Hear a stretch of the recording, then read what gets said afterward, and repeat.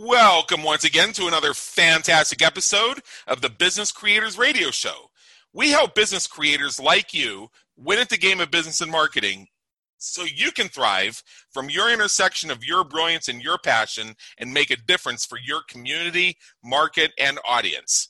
Please take a moment and visit our website at www.businesscreatorsradioshow.com. You will find hundreds of episodes covering a breadth and depth of topics relevant to you as a business creator, and links to subscribe via your favorite network so you get fresh episodes delivered straight to you. And now, here are today's episode, so we'll get started. My name, of course, is Adam Homey. I am your host, and I am honored by your wise decision to tune in today and invest in yourself. And I want to let you know that it is possible for you or your business to become a quotable expert, a media darling, who will receive frequent positive attention from the media. So here's my question. As an entrepreneur or business owner, you've seen others, perhaps your competition, featured in the media, and you know your work is superior. So why do they get the media attention and the potential for hundreds of thousands of dollars worth of free positive PR? See, here's what I've been saying for years. The media needs us, business creators, to be the experts, and experts like you to stand up, to comment on subjects of interest to the audience. So whether it's being quoted in your local newspaper or an interview on network TV, it's free publicity. Also, you can consider podcasts and live streams free publicity when you think about it. For example, our guest, somebody who you're really going to enjoy listening to, is going to tell you about a client who appeared twice on CNBC's Fast Money TV program as an expert guest for a total of 8 minutes of TV time. 8 minutes of commercial time at that same network cost $1.8 million. You know CNBC is popular, so 8 minutes of commercial time is $1.8 million. He got the same amount of time when people weren't running to check their social media or get another drink, and he got it for free. So, I am excited to bring with us today a gentleman named Steve Koch. He's a former ABC, CNN anchor, and now media and presentation training expert. Steve shares his insights as a former network anchor on how the average business person can get the unspoken endorsement of the media to attract prospects to your business. He shares with us his wisdom in using newspapers, radio, podcasts like the Business Creators Radio Show, videos, and TV to build your business. So Steve Koch of MediaTrainingNetwork.com, come on in. The weather's fine. I really appreciate that, Adam. And as a former TV weathercaster, I can report to you that here in Newport Beach, California, currently, the temperature is 76 degrees. There's a light breeze. The sky is sunny and clear. So, yes, Adam, the weather is fine. Oh, my goodness. He actually sounds like a meteorologist. You know what that means, right? Yeah. It could be right or it could be wrong. Exactly. I'll tell you, candidly, I can't remember last time I checked the weather, because here in more or less sunny Las Vegas, Nevada, things tend to be pretty consistent. All I really need to do is open up the door and figure out, is this one of the 3 months of the year I can jump right in a pool? Is this one of the 6 months of the year where it's going to be perfectly comfortable to sit on my balcony? Or is this going to be that brief period of time where I might actually need a jacket at night?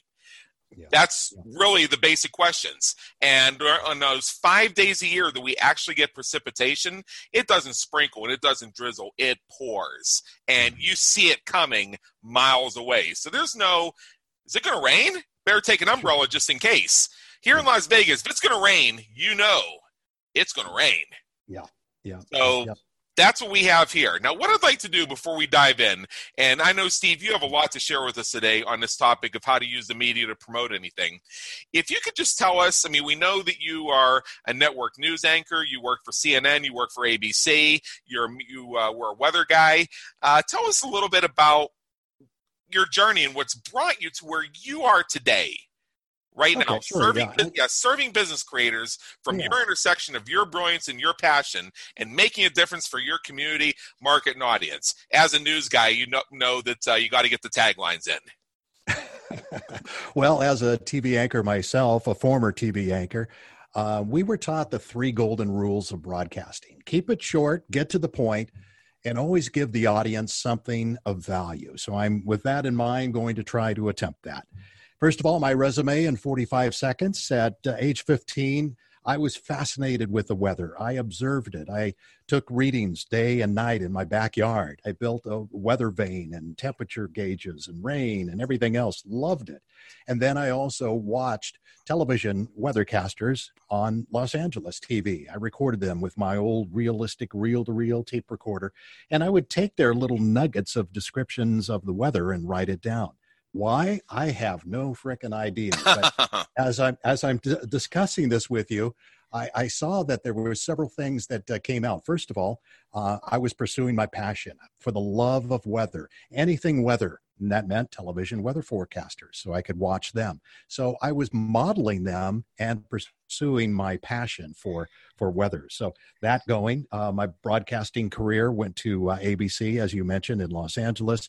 And then I left there to start the first 24-hour news channel, the Weather Channel, in Atlanta. From there, I went to ABC in New York, and then back to Atlanta, this time with CNN. Being a weathercaster there. I left that in 1993 to become an entrepreneur, and I founded my company, The Video Editor, which is a video production and post-production company. Then in 1998, I founded Media Training Network, which is a media and presentation training company, coaching CEOs and executives and business owners how to look and sound their best on stage or in the media. So that's kind of my resume in a nutshell. And I do have some nuggets of truth or wisdom or insight from each of those little stops, if you don't mind me sharing with the audience, Adam. Not only do I not mind, but I'm going to ask our audience, make sure you have your pad of paper and 2 pens out to capture those aha moments. 2 pens in case one runs out of ink or the cat grabs it and runs away. And be sure to go back and subscribe to Business Creators Radio Show on your favorite network so you can go back and listen to this episode again, because what you have to look forward to are stepwise and easy to implement strategies that you can use to leverage the media. So, Steve, take it away. All right. Well, as I said initially, being 14, 15 years old, just consumed by everything weather, and then following that passion and then modeling that on the television news. For some reason, I don't know why, but I took notes and had logbooks of all this. Well, it was not long after that. I was 15 years old. My parents had a vacation home, and lo and behold, Cablevision was just beginning to spread out across the country. And in our city, they were opening up a cable television station with cameras and lights and news and everything else. So I got the experience to go on camera at age 15. I did that when I was 15, 16 years old. And this is all during spring and summer breaks and things like that. So again, just pursuing my passion, which was awesome. In Bakersfield, I kept my eyes and ears open. I was a disc jockey at the time up there in Bakersfield, California, north of Los Angeles, for you that don't know. Merle Haggard's area and Buck Owens area. But if you're in the country vein of things. But I was aware of opportunities there. They had an ABC and an NBC station and a CBS station. And I heard of an audition for the weathercaster. It was a one-week fill-in for the regular person. I auditioned for it and got it. Remember, I had several years of experience already, and now I had some more. So after 2.5 years there in Bakersfield, I saw something that I thought was an opportunity, and that was I had Los Angeles television coming into Bakersfield, 150 miles north of LA, through cable TV. And I noticed that there was a weathercaster that just, in my opinion, wasn't very good. I thought I was much better. So, being full of myself, I guess, and confidence and belief in my skills, I sent an audition tape down to Los Angeles and ended up getting the job. So what did I learn there? Basically, belief in myself and confidence in my skill set. And I guess I fooled my way into that job, but I nonetheless got there and spent a whole year there. And I thought that was great. But one of the cool benefits of that was I was hired by the guy that hired Oprah. I was hired a couple of years prior to Oprah being discovered by this gentleman, Dennis Swanson. So, Right. And that's important later on because we get into networking, which is also important. So after I was in LA for a year, I got recruited to start the first all-weather channel in Atlanta, Georgia. And I moved there for 2.5 years. And being a startup company, as we were at that point, television was visually, obviously we want the visual element. And when you're talking weather, you want to show the raindrops and the tornadoes in Toledo and things like that. But you really couldn't because we didn't have the budget for it.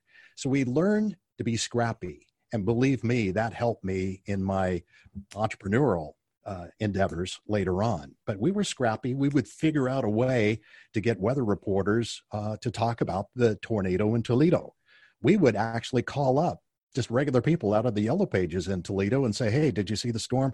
Talk to me about it. And sure enough, we would deputize them and they would be the weather reporter for the Weather Channel in the early days. So you got to be innovative and smart and things like that. So that was very interesting there. From the Weather Channel, I then went to ABC New York, and this is where more of the networking took place for me. Here I was in New York City, the top #1 TV market in the country. I had made it, and I was the weathercaster there on ABC. But I got to rub shoulders with people that I used to watch as a kid growing up. People like Regis Philbin, Tom Snyder, later Larry King and Walter Cronkite. Wow. Yeah. And networking is what got me into CNN. That was my next step back to Atlanta. And there, Ted Turner was there. And Ted Turner was into so many other things. He had so many different businesses. He was in America's Cup, sailing champion, and on and on and on. But CNN was a new startup as well, and money was tight. We had to be scrappy, kind of the same thing as with the Weather Channel. We would have reporters there on site of a news event. We didn't have the video then, couldn't find it, or it was too expensive. We just didn't have the crews for it. But again, we would get on the phone and make do. So that was pretty cool lesson to learn there. Ted Turner, of course, was a very charismatic individual. Everybody wanted to work for him. And he would manage by walking around. He would pick people's ideas, pick their brains, get their ideas on things. And I remember one time he slept at a penthouse above CNN on the 7th floor. And every once in a while at night, he'd come in his pajamas and a bathrobe and go to the CNN cafeteria to get something to eat, midnight snack. So, but, from that, I learned that you need to be close to your brand, close to your people, learn to trust them. And those are some of the key elements or lessons that I learned from that I was able to then transfer over to my business, which has now been going for 26 years. So something must have stuck, I guess. Yeah. And, I think there's something, and tell me if I'm accurate in what I'm perceiving here. You told me about when you were with the Weather Channel, when it was a startup, and you didn't have reporters on the ground in Toledo. So you found random citizens who were willing to speak with you and give you insights, and effectively they became your on-the-ground reporters. And then you told me about the early days of CNN. I don't know about the early days of CNN. I'll tell you exactly why. It's because, to date myself, I grew up in not even a rural town, but like way out in the boonies. And I didn't leave there until 1994, which was when I went to college. So I'm kind of dating myself here. All right, I'm 42 years old, so you can do the math. Okay. And what I just described should kind of tell you how much CNN or anything was coming into our TV. We had the antenna on the roof and the little rotary dial thing that you turn trying to catch the signal that somehow made it over all the mountains and through the valleys up to where we were. The only station we got clearly was our local ABC affiliate. We could get CBS so that I could watch The Price is Right in the morning during summer vacations and such, but it was a little bit fuzzy. And NBC, well, sometimes. And there was another NBC affiliate on the UHF dial that we could occasionally pick up if we got lucky. But there was no cable. In fact, the area where my parents still live there, they didn't even get cable till about 5 years ago. It was about 20 years ago that the signals were good enough that they could get Dish. Yeah. So, isn't it amazing how far we've come in that period of time? I mean, even Yeah. now we don't even need a television, right? We can use our computer if we Yep. have internet connection. I guess I'm a, maybe that's I'm a, I'm a cord cutter. I'm a cord cutter, and yet I get all the news I need. And this actually leads to my question. You deputized local citizens when you were at the Weather Channel, and you said with the early days of CNN, which I missed out on, it's kind of the same thing. You didn't have reporters on the ground. You didn't have access to video Right. cameras, so Right. you had to rely on audio feeds from whoever you could speak with. Hmm. Hmm.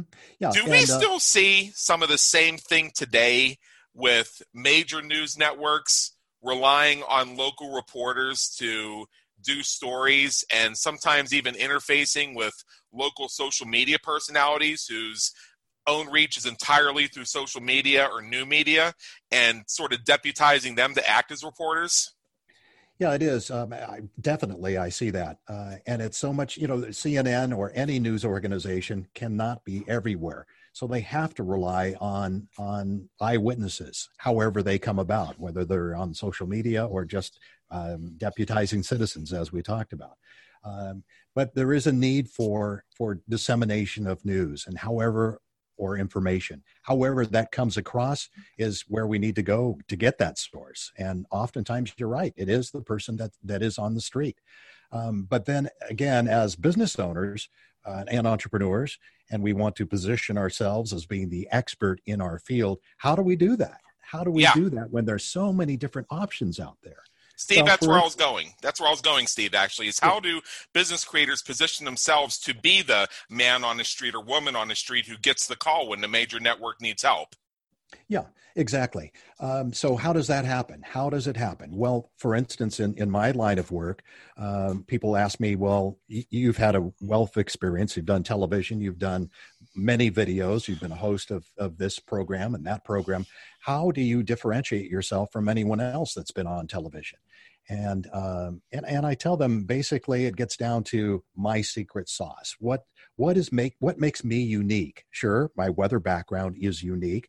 I don't necessarily use that today in my media training, but you know what? I kind of do, because I learned way back when how to have what I call executive presence and any business owner can learn this. It's not just, I'm a good communicator. I can get up on stage and I can speak, or I'm scared to death of speaking and don't want to do that. But how do I position myself as being an expert? And I think it's just finding out what works for you, what you're best at. And there still may be 10 other people that know exactly what you know, but you position yourself, you be helpful. I think that's the key, is to be helpful to other people and not pushy or shovey or selly, and just be there for that person. So I think that's what helps differentiate people in their line of work, whatever it might be. So you're absolutely correct that we have to find ourselves, whatever that anchor is for us, then portray that and move that forward to the public. All right, so we've covered a little bit about the best way to capture the media's attention, and we've also discussed a little bit of the benefits of appearing in the media, and I'm sure we'll come back to some of those topics. I'm sure they'll interweave through the rest of our conversation over the next 40 minutes or so, but I know our listeners, when they heard you were going to be on Business Creators Radio and we started getting emails about this, like, hey, could you ask Steve this question? One of the ones that came up a few times, people want to know there's a couple things they need to know. But the first is, what are some of the presentation basics for going on a television interview? Very good. I'm glad you differentiated that, because there is a difference between going on television or going on radio or on a podcast or being quoted in a newspaper. We have time to do them all. If you can give us a little bit about all of them. Yeah, sure. And that's one of the things that we coach when we first talk with someone. Where's your opportunity? Where's the media? Who do you want to speak with? So we first of all began with, who's the audience? Now, if it's a television station and you've been asked to appear as an expert guest, and so then you get to know the audience of that television program by watching that show. They may cater to females. They may cater to the general public. It may be a business channel or a financial channel. Learn who the audience is and what's the information that will most benefit the audience. Then you begin your preparation work. And what is it that you really want to say? Do you want to inform? Do you want to educate? entertain. What's the end result? What's the takeaway? What's the call to action that you want to have when you go on television? If it's developing yourself as being a guest expert and authority in your field, then make sure that you have the information, the latest information on your industry, and you can speak to that when asked about that. So find out who the audience is, being prepared. And that oftentimes will mean, especially on television, paring it down to just the essentials. We talk sometimes about sound bites. What are sound bites? Short, to the point comments that have the big ideas involved with it and that hopefully capture attention of the audience. That means taking maybe a 30-second piece of information that you want to get across to the audience and then cutting that down to 15 seconds and then even going to 10 seconds if you can. So maybe 10 words that will best clarify and identify and communicate to the audience about what you want to communicate about. So those are the basics when you go on television. I mean, there's many other things. There's verbal and nonverbal signals that you have to communicate when you're on television. It's not just about what you say, because people do have that added sense of being able to see you as well. And if your sight and your message, your sound, are not in sync, the message won't get through. For instance, if I were to say a soundbite, something along the lines, if I was a company president and I said something about our company is totally transparent and we look forward to serving our clients and our employees. We are totally transparent and everything is fine and rosy with our company. All right, that's kind of a weak soundbite there. But if the visual element shows me crossing my arms and leaning back and staring, I don't look sincere. I look standoffish. I look closed up. I look like I'm probably lying. So the message and the nonverbal don't match up. So that's just one tip with television. Right.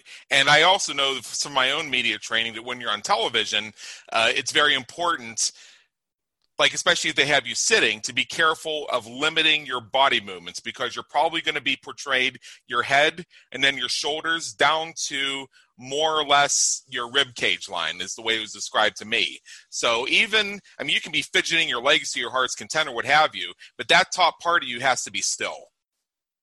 Oh, absolutely. Yeah, absolutely. I mean, there's, like you said, there's the more subtleties of that, but you're right. Everything is magnified because that camera is pretty tight on your body, as Adam clearly identified there. And so any movement or any nuance that you have will be amplified. So yeah. I always say, sit at the edge of your chair. Don't rock or swivel. Most chairs in television stations don't do that, but if they do, make sure that you plant both feet firmly on the ground and you're engaged with the host or the reporter or the anchor. You lean slightly forward, you make eye contact, you have a pleasant face, and you're listening, and you move your head occasionally as you're acknowledging their question. And as you talk, you use subtle hand movements here and there, and you smile occasionally if what you're speaking about concurs with that. Obviously, you don't want to say that if something bad is happening. You don't want to be, smiling when bad news comes. Right. But, engage with the host and look sincere. And that comes across as, that helps the whole image to make you look authentic and real and open. Yeah. Well, I was on TV, sort of, just last year. In fact, if we have time, I have a question about that, but I know I want to keep this focused on our listeners' needs for now. What about radio? I've been on NPR, actually. So, and I got some feedback from the host that I actually did a pretty good job. I'm not going to, critique myself at this point, because this is really about you, Steve, and it's about the listeners. But what do our listeners need to know if they have the opportunity to get on NPR? And I got on NPR just because I answered somebody's question on social media, and he said, "Hey, I need somebody to come with me because I'm getting interviewed. You want to come?" And I went. That's how I did it. Nice. Yeah. See, you made yourself available. You were at the right place at the right time, and you were prepared. But on a podcast or a radio, obviously the audience can only use one sense to pick up your message, and that is the sense of hearing. So to overcome that limitation, we can give the audience a few other clues. We can't show anything visual. They can't smell, they can't touch or taste, thankfully, but we can give them something of a variety in our voice. A few clues might be using vocal variety. If I spoke in monotone voice like this all the time, it sounds pretty deep and bassy and things along those lines. But it can also put people to sleep. My goodness! Yeah. So you add vocal variety. Your voice is up, it's down. You're coming to an emotional story, and you bring it in like this. But the tone and the voice definitely can communicate a lot. If I'm smiling like I am right now, that comes across on the audio. Do you hear me? That. Do you hear me grinning? Yeah, I do. You hear it. You hear it. Yeah. Yeah. That's now. Do you hear me scowling? Because I am actually scowling right now. I hear it in your voice. Yes, exactly. I do. Exactly. Yeah. So those are all important markers for us to use for the audience, it's extremely crucial to do that. Pacing, how you breathe. If I'm talking like this, like I'm out of breath, that can give all kinds of different messages across depending on what I'm talking about. If you're asking me, the 20th degree and where was I last night and all this and that, and I'm huffing and puffing like this, I mean, I can sound guilty. So you've got to be very careful when you're on the radio. But I think if you're just telling your story and you're leaning into the host and listening to what's being asked of you, and then you communicate effectively with your voice, that gets across to the audience, and they pick up on that more than anything else. And, bottom line, what it gets down to is your audience begins to know, like, and trust you, and they've never even met you before. So it's very critical that you use your voice in a proper way in speaking. Yeah. And now what about podcasting? And I actually train folks on how to be effective on podcast interviews myself. So I'm not going to interject any of my thoughts right now, but I want to hear yours, because podcasting can be considered similar in some ways to radio. And if it's a video podcast or it's being simultaneously video live streamed like some podcasts do, that can also be a video opportunity. So you could be doing audio and video at the same time. In fact, I'll give a brief shout out to Ben Gothard of Project Egg, which is one of our favorite podcasts, and somebody where a number of our clients have actually been placed. And when he does his interviews, he simultaneously records the podcast that'll be posted on his website and go out through iTunes. And when he does the recording, he actually does it from the studio. So you have a side-by-side video presentation. So when that person is speaking, they are simultaneously audio and video. I think it gets down to bottom line. You want to be able to communicate your message in the best way possible, whether you're smiling and your eyes are open because you're on television and you have to look engaging, or if you close your eyes like I am right now. I'm communicating effectively, the best of my ability. I want to give the best information I possibly can. I get close to the microphone, but I don't want to be popping. That's where the air hits the microphone too hard and it sounds like that, and it doesn't sound good. So those are little techniques, but basically I think bottom line in any communication, you've got to bring your message across and be likable. So eventually it will lead to that credibility that you're trying to establish yourself in. Yeah, a lot of podcasts now are adding the visual element as well. And then you just have to be a little more engaging with that, because now they've got the sight and the sound for the audience to be able to judge. But on the radio and podcast, I think it's pretty much the same. It is a audio recording or broadcast, and it's just communicating friendly with your voice. And the final piece we said we were going to cover, I believe, is getting quoted in articles and quoted in sound bites. Yeah. And in the media, I'm talking about the print media in particular. Right. It's a different medium. They usually will interview you. The reporter will interview you over the phone, perhaps in person, but over the phone is usually the way it's done. I remember several years back, I was interviewed on an Investors Business Daily newspaper about my media training skills. And they would ask questions, and how I approached it as someone that was being interviewed, as it is with this podcast, by the way, Adam, I've got notes posted all around me that if you ask me about sensory perception, I can go right to that, or this or that. I've got this all spread out right here. but it saves me from having to move papers around and rustling around like I don't know what I'm doing. Yeah. Exactly. Yeah. So, I mean, that's one tip right there. But when I was interviewed, I was asked questions, and it was a little disconcerting. It was back in the day of typewriters. I could actually hear the reporter typing away. Sometimes you can still hear that with the keypads that computers have. But I was asked questions about different things, and about my skills and what's the best way to approach a soundbite and handle this and handle that. And I had answers, and I had my notes in front of me, so it was easy to refresh my memory.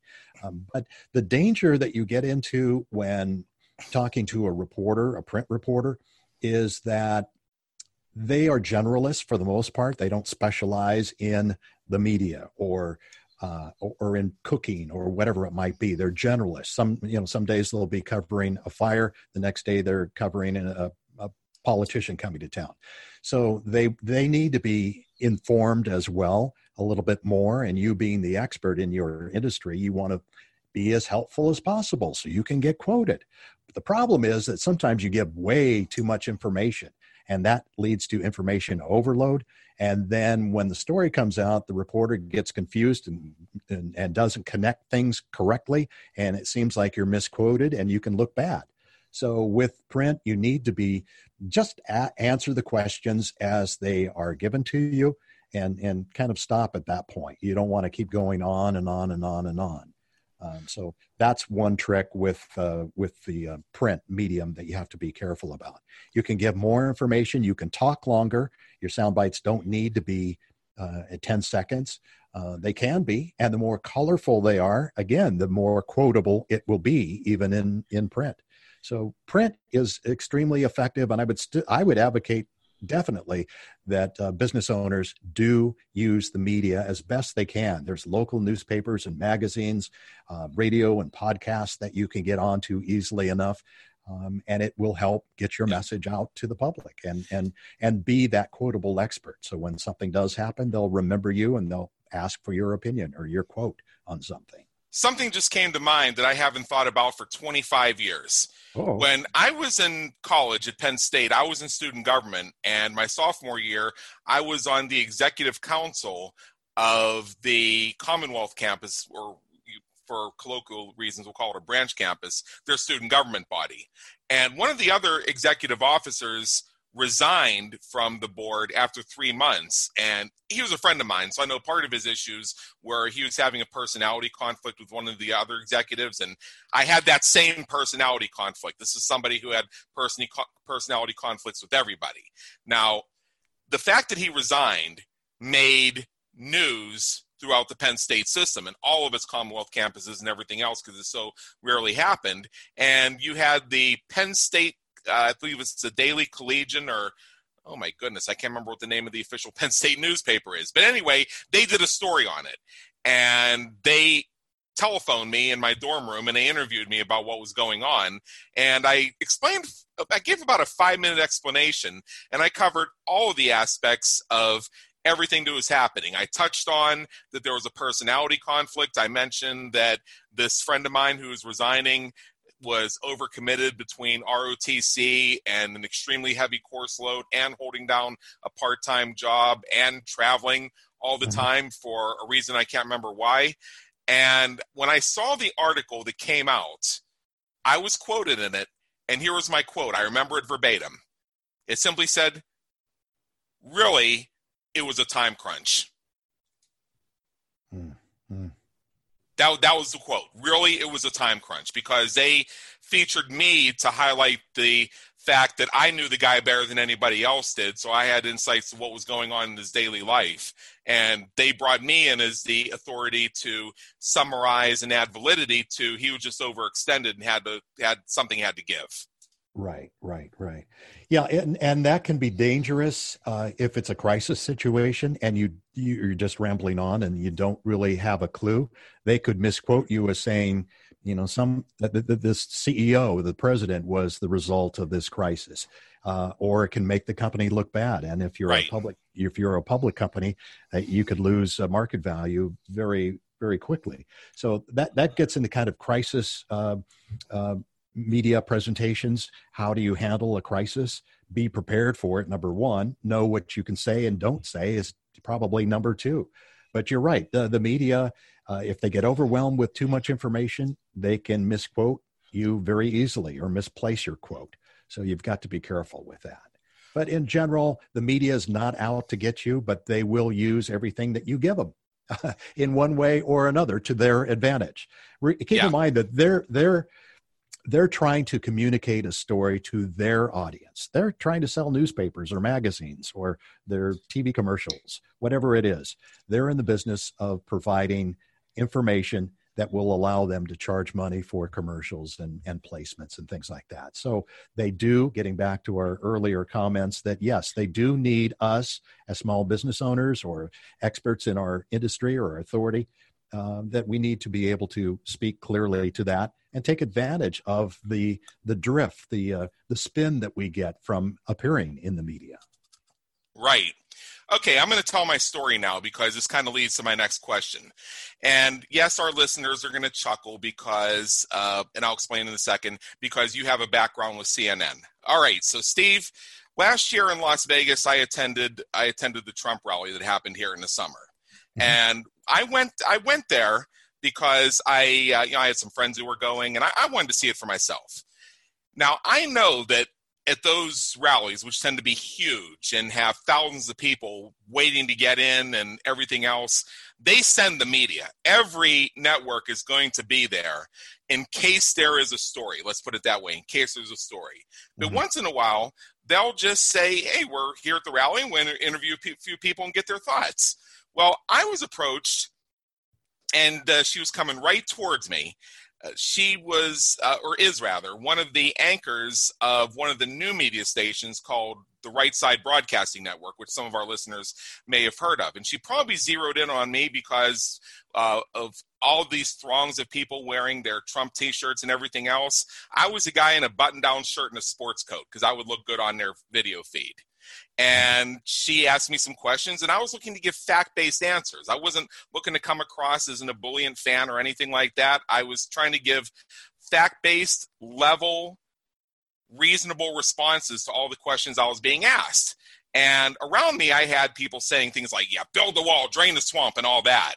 Mm-hmm. And I'm trying to keep the focus on me giving a good professional interview because that could be very valuable to me, demonstrating that I have the ability to speak on a wide variety of subjects and be analytical and fact-based in my responses. So my question is, when you are trying to be a media professional and you have people whooping it up around you, how do you keep your composure and how do you get through all that noise? So they look at you and they say, that's Steve, that's the guy. Oh, okay. Right. Yeah. So that's the being calm in the eye of a storm, so to speak, with the noise and everything else that's all around you. Again, it's just being prepared, knowing what communication you want to give. And I'm sure I haven't heard about the end result, but I'm sure it turned out really well for you, Adam. But the bottom line is, when I was a reporter, at times I would do reporting, go out in the street. I kind of knew what I wanted to say.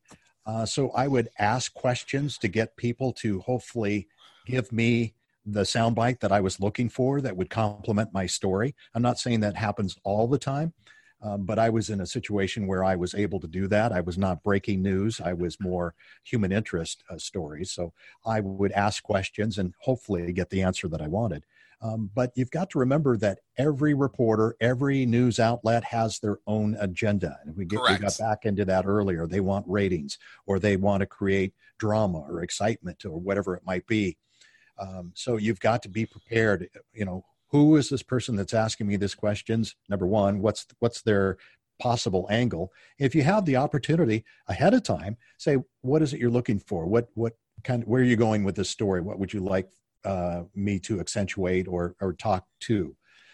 So if you've got that luxury, great, if you can do that. But in your case where you're, I won't say ambushed, but you're approached in a situation where you can't ask questions ahead of time, then you just try to stay calm and cool, answer the question as clearly and succinctly as you can, and just look friendly and calm in that situation. Yeah, in that situation, it didn't matter what my opinion of the president was or even why I was there. I was being asked my observations about what are the rallies like, what are my thoughts on some of the current government policies, and I even had the opportunity to interject some things I'd like to see. So I looked at it from my preparation was my review of the issues, the things that I track on a daily basis, my understanding of what's going on in this country and my thoughts on it, and how I can articulate that in a way that could be helpful to others. Yeah. Yeah. Again, and you got back to serving others, giving information, your opinion, but giving your opinion in this arena. And so you were prepared because you knew what you wanted to speak on. So that's all. Absolutely. So tell us more about how to prepare, or how to know how to prepare on what to say to the media. Well, it begins with knowing the audience. What are they looking for? If you get that opportunity, like I mentioned earlier, if they're bringing you in as a guest expert, your opinion on global warming or whatever it might be, right? To know your stuff. You wouldn't be there if they didn't think that you were an expert guest of some sort. You've got some credentials, so you bring that to the table, and they will announce that because that gives them credibility that you know what you're talking about. And then speak to the issue. Make sure you're current, so you have current information. And if there's some information that's inaccurate that's going around currently, have your opinion on that, or be able to set that correctly, set it straight, so there's no equivocation on that. And just portray yourself as an expert that you are. Answer the questions, be sincere, don't be standoffish, and go with it and see where it goes. But it that kind of exposure will help you tremendously down the road in your industry. Yeah, I will tell you that the end result of that little interview I did, actually, the interview itself went really well. They were having some video issues, so some of it's audio only, but I was able to retrieve enough of it and trim out some of the distractions so that there are a couple clips where you can see my interview presentation style, how I'm able to answer questions, how I'm able to speak from a fact-based perspective, and a little bit about my body language in the situation and things like that. So any producer can, if I need to submit that as a sample, get a sense of what they could look forward to if they had me on their show. So I looked at it from every possible benefit I could get from it. Even though it wasn't major media, it was an alternative new media that has a very specific agenda and a very specific purpose. It can still be useful to the producer who just wants to know what they're getting. Yeah, that's right. And the marketing aspect, as you mentioned there, is extremely important. When you go on television, most people, even if you told them ahead of time, hey, I'm going to be on CNBC, on Fast Money, the money program, which my client was, and you talked about the free publicity that he got from that, $1.8 million worth of free publicity. But most people are not going to tune in. They're busy with their life and they don't have time to do that. But that's why you record it. That's why you put it then on your website, your social media feeds. You cut it down, maybe put it on Instagram or Facebook or whatever it might be. Use that to your advantage, because that's a great marketing piece that will be useful for many years throughout your career as you move on. So that's one of the benefits of getting publicity from the media. It's almost a third-party endorsement. Well, he must be good enough. He must know what he's talking about, that the media wants to talk to him. And that comes across to the audience. And you use that in presentations. You use it any way you can in your marketing arsenal. Yeah, a friend of mine from college, he's a CPA, tax advisor, financial advisor down in Florida, and he was interviewed for one of his local major media affiliates who are looking for somebody to share expertise on the current debate about tax legislations. This is going back about 2 years. And knowing he was going to be on that station, he let everybody know that, hey, tune in, get the live stream. It's going to be around 4:40 p.m. Eastern time, and they're going to interview me. Tell me what you think of it. And I actually took the time to tune in so that I could see what he was doing and be able to say, I knew him when. And the beauty part of that for him is he has a credentializer where he can see that he can show that the media came to him looking for advice for the community on how to interpret what was going on in the news with regards to the upcoming tax reform legislation. And it was helpful to him also, all the people sharing that interview and people who took screenshots of it and said, hey, I knew him when. Mm-hmm, mm-hmm.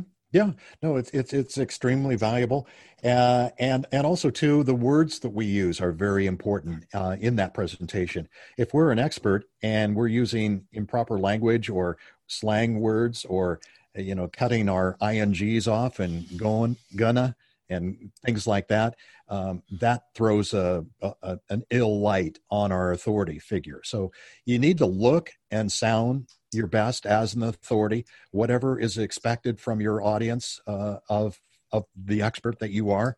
That's who you should portray. I call it the it factor, because a lot of people, think it's just all about presentation skills, how you look. Well, that is true, but there's much more to that. It's the eye contact and the nonverbal things that we talked about. What makes an active listener? That's important too, because the listener or the questioner might ask something with a certain tone in their voice, and they want maybe a certain answer. So again, just being the consummate professional, the executive presence that I talk about is important to get your message fully out there correctly. All right, I want to take this a little bit to online marketing because it is very important.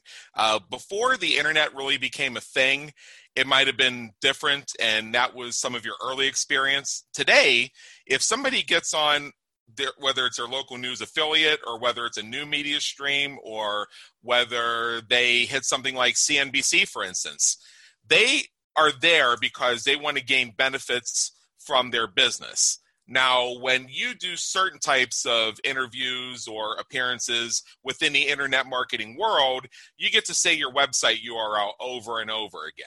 Mm-hmm. Now, I have the understanding that when you can get the major type of media exposure, it's actually kind of a faux pas to say your website. So what do we need to be doing with our marketing to make sure that people can find us, especially if our name is John Smith? Yeah, that's true. I'm not so much of a PR expert on how to get that across. I think as long as you can, and I've heard some of your programs where I think you did discuss this real early in the day in regards to common names and how do you get your name across.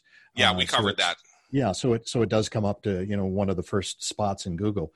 But I think if you are anchored in your industry, whatever that might be, if it's the internet industry with LinkedIn selling or Facebook ads or whatever it might be, just make sure to put out as much content as possible, because the more content you have, the easier it is for people to find you.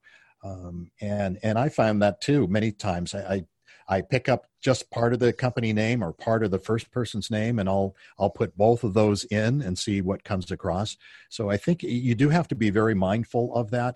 But the more links that you have pointing back to your website or to your social media ledger, the easier it will be for people to find you. So hopefully I answered that question correctly. I think that is quite helpful. I mean, you and I are in a somewhat advantageous position because we have fairly unique names. You are the first person in 42 years I've met whose name is Steve Kosch, spelled Kosch. So if you can get the spelling right, I could bing the Yahoo out of the Googles right now. I could pull up all kinds of information about you. In fact, I did when you first approached us about being on Business Creators Radio. I go through a vetting process with all my prospective guests. And one of the things that attracted me to having you on this show was that I was able to find so much information about you that was valuable information. And I saw some examples of you in the media. I saw some interviews. So I only spent a few minutes on it, but that gave me enough so that I had a pretty good idea of what I was getting. I even knew that I was going to get an extremely high quality audio feed from you. Mm-hmm, mm-hmm, mm-hmm.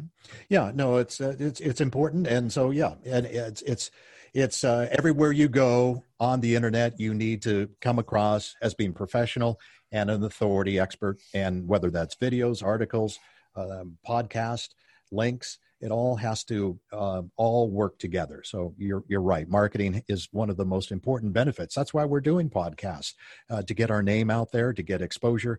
But also in my case, for me, a lot of people may have different opinions, but in my case, I want people to be informed.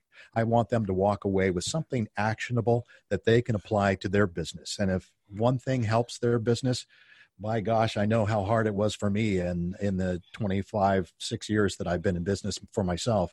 If somebody can ease one of my problem areas with some information, then great. Learn something valuable from it. That's wonderful. So I'm more of a giving kind of person. Others are in it for more publicity and things like that. But I feel good when I contribute. Absolutely. And we have about 10 minutes left here, and I know I want to give you a minute or two at the end because I believe you have something for our listeners to take away from this that can help them. Before we get there, though, there is one other topic I'd really love to cover. Many of our listeners are concerned about their demo reel. In fact, I'm concerned about my demo reel, and I'm in the process of revising it myself. So how do you build your demo reel to capture the media's attention? Well, you always want to put your best foot forward. So whatever that is, when I was a television weathercaster, that's how we got jobs. I sent my demo tape into the TV station and they would watch maybe 10 seconds or 20 seconds. If they saw something they liked, if they liked my look or my style or whatever it might be, then maybe they watched the full 2.5 minutes. So it was short, but I put my best material up front. This is what I'm all about. Here's my best material, and then I give them more samples. Give them a variety.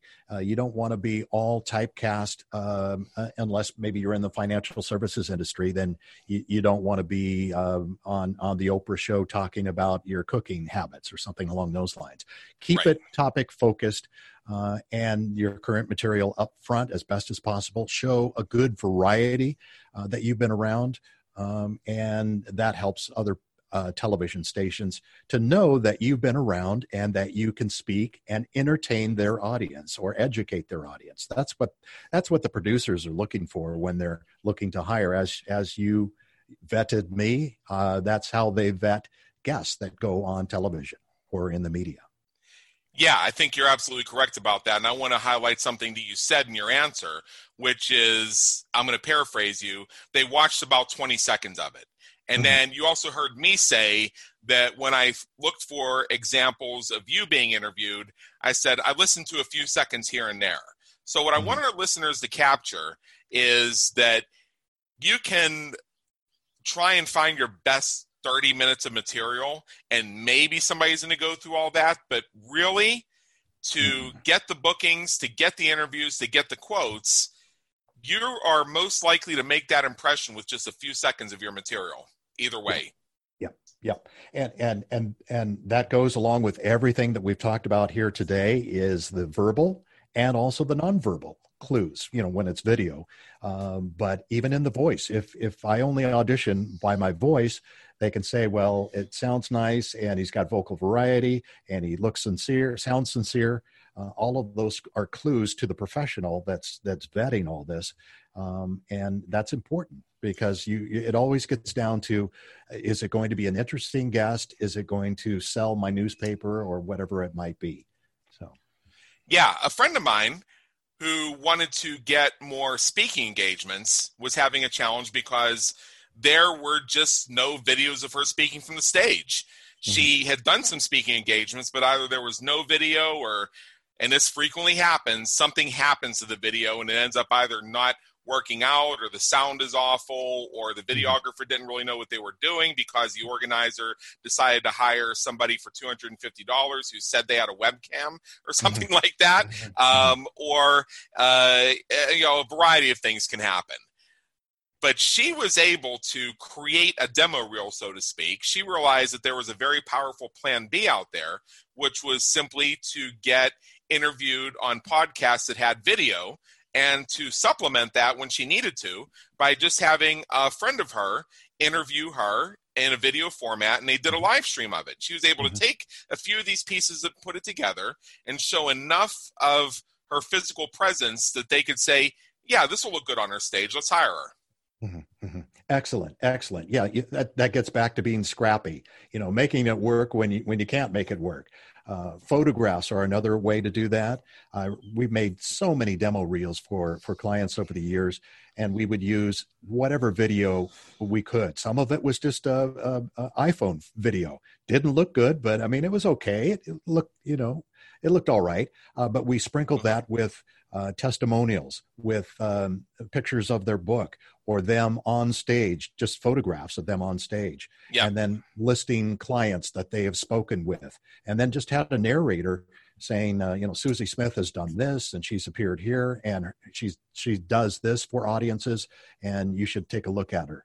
But you're right. I mean, I love that idea about the webcast and the live streaming and things like that. Learn to be scrappy, and I think these people did, and incorporate that into your demo reel. And a demo reel, for those that don't know, as we've discussed, that's where the gatekeeper, so to speak, will decide if you're going to be a good host or not, or a good guest. Yeah, about a year and a half ago, I spoke at an event here in Las Vegas. Actually, it was an opportunity that kind of landed on my lap because the event was going to be that weekend, and it was Monday afternoon, and the event planner, the woman who owned the company that they hired to manage the event, had previously been a guest on Business Creators Radio Show, so I knew her somewhat. And she put out there, hey, we need a speaker. We need somebody who can cover something on this type of topic. Do you know anybody? And I said, yeah, I know somebody. I know the man in the mirror. I'm right here in Las Vegas, so you have no travel and no hotel you have to pay for. I'm available. I have this topic. I have the signature presentation I can show you right now. We can make slight modifications and put your logo on it or what have you, but I'm ready to go. Let's do this. And I got booked immediately. So when I got to that room, there were over 350 people in the room. They were not recording it on video, but they did have a professional photographer there. So I made friends with the photographer, and I asked her one small favor. I asked her if she could, while I was speaking, get 3 shots that were very important to me. One of which was a shot from the back of the room that showed that I was speaking in front of a large audience, and to capture me in one of those motivational speaker type poses. So there's now a beautiful picture of me standing in front of this big audience with my arms spread out. I also wanted a photo where I was receiving applause. So I asked her to be attentive to when I did an applause line, and as the applause was coming in, to get a good picture of me basking in it, basically. So I got that one. And then the third one I wanted was of me interacting directly with an audience member so people could see that I am an engaging speaker. So I got those 3, and that's what I needed. But I was conscious of what I could get out of the situation at the time and how to get it. Yeah, and being prepared. You were prepared ahead of time, and you were aware of the opportunity, and you took advantage of it. So good for you. Thank you very much. That's one of the things you definitely need to do, for sure. Yeah, well, Steve, we are at the top of the hour here, and we could probably do this for another 3 more hours, but we do have to wrap up. And I know that you had a little something you wanted to share with our audience. Oh, sure. I have a PDF which has some great information on presentation tips. If you go to my website, mediatrainingnetwork.com, you can find that there. And I ask you to join my newsletter so I can give you some more information about speaking skills and media presentation skills. And then as a bonus, one of the free things, the best things I've ever done, anybody that I've ever interviewed, and this was at CNN in 1992, I interviewed Zig Ziglar, who was a motivational expert and sales and marketing expert. Nice. Great guy, great wisdom and insight on business and how to live your life and be positive and enthusiastic. And one of the quotes that he said was, "Failure is an event. It's not a person. Yesterday ended last night. Today is the first day of the rest of your life." And the gem of this whole thing was, I interviewed him for a whole hour at CNN, and we used a 10-second sound bite for the program I was using called Seeds of Success at the time. Yes. I forgot about the tapes. I put them away into the garage, just found them 4 or 5 years ago, pulled them out, listened to them, polished them up, remastered them, sent it to the Ziglar family. They were so appreciative. And then I put it on my YouTube channel. So go to YouTube, Steve Kosch, Kosch, and you can watch the Lost Zig Ziglar interview. I mean, it's truly will make your day. So that's what I've got for the audience. Yep, I want to make one final note as I tell people to go to MediaTrainingNetwork.com and gain these things that you just shared with us, is when you go to that website, you'll see the hero image on the front page. And Steve, it's you standing in front of several other people who either are reporters or definitely look like them, with a number of media logos behind them. So you see the ABC affiliate in Los Angeles, the CNN logo, you see Eyewitness News, and just the way you're dressed and the way your body is positioned, even your hairstyle, you remind me of every Anchorman. So I love that. I love that movie with Will Ferrell. I mean, that Anchorman. I love that movie. Yes, me too. So much true wisdom there, especially with the hairspray. Yeah. So when I see your picture, one of the questions I'm not going to ask is, where did you get those clothes? The toilet store? Yeah. Right. Exactly. Oh my gosh. That was fun. It was fun. Absolutely. So Steve Koch of Media Training Network, I want to thank you so much for being with us today. It's been an honor, and believe me, an education. Thank you. I appreciate it very much. Thank you, Adam. All right. And for everybody listening, we trust you enjoyed today's episode of the Business Creators Radio Show. Please check out our previous and our upcoming episodes on our website at www.businesscreatorsradioshow.com. And while you're there, be sure to subscribe to your favorite network so you get fresh episodes delivered straight to you. Until next time, have a great day. Take care.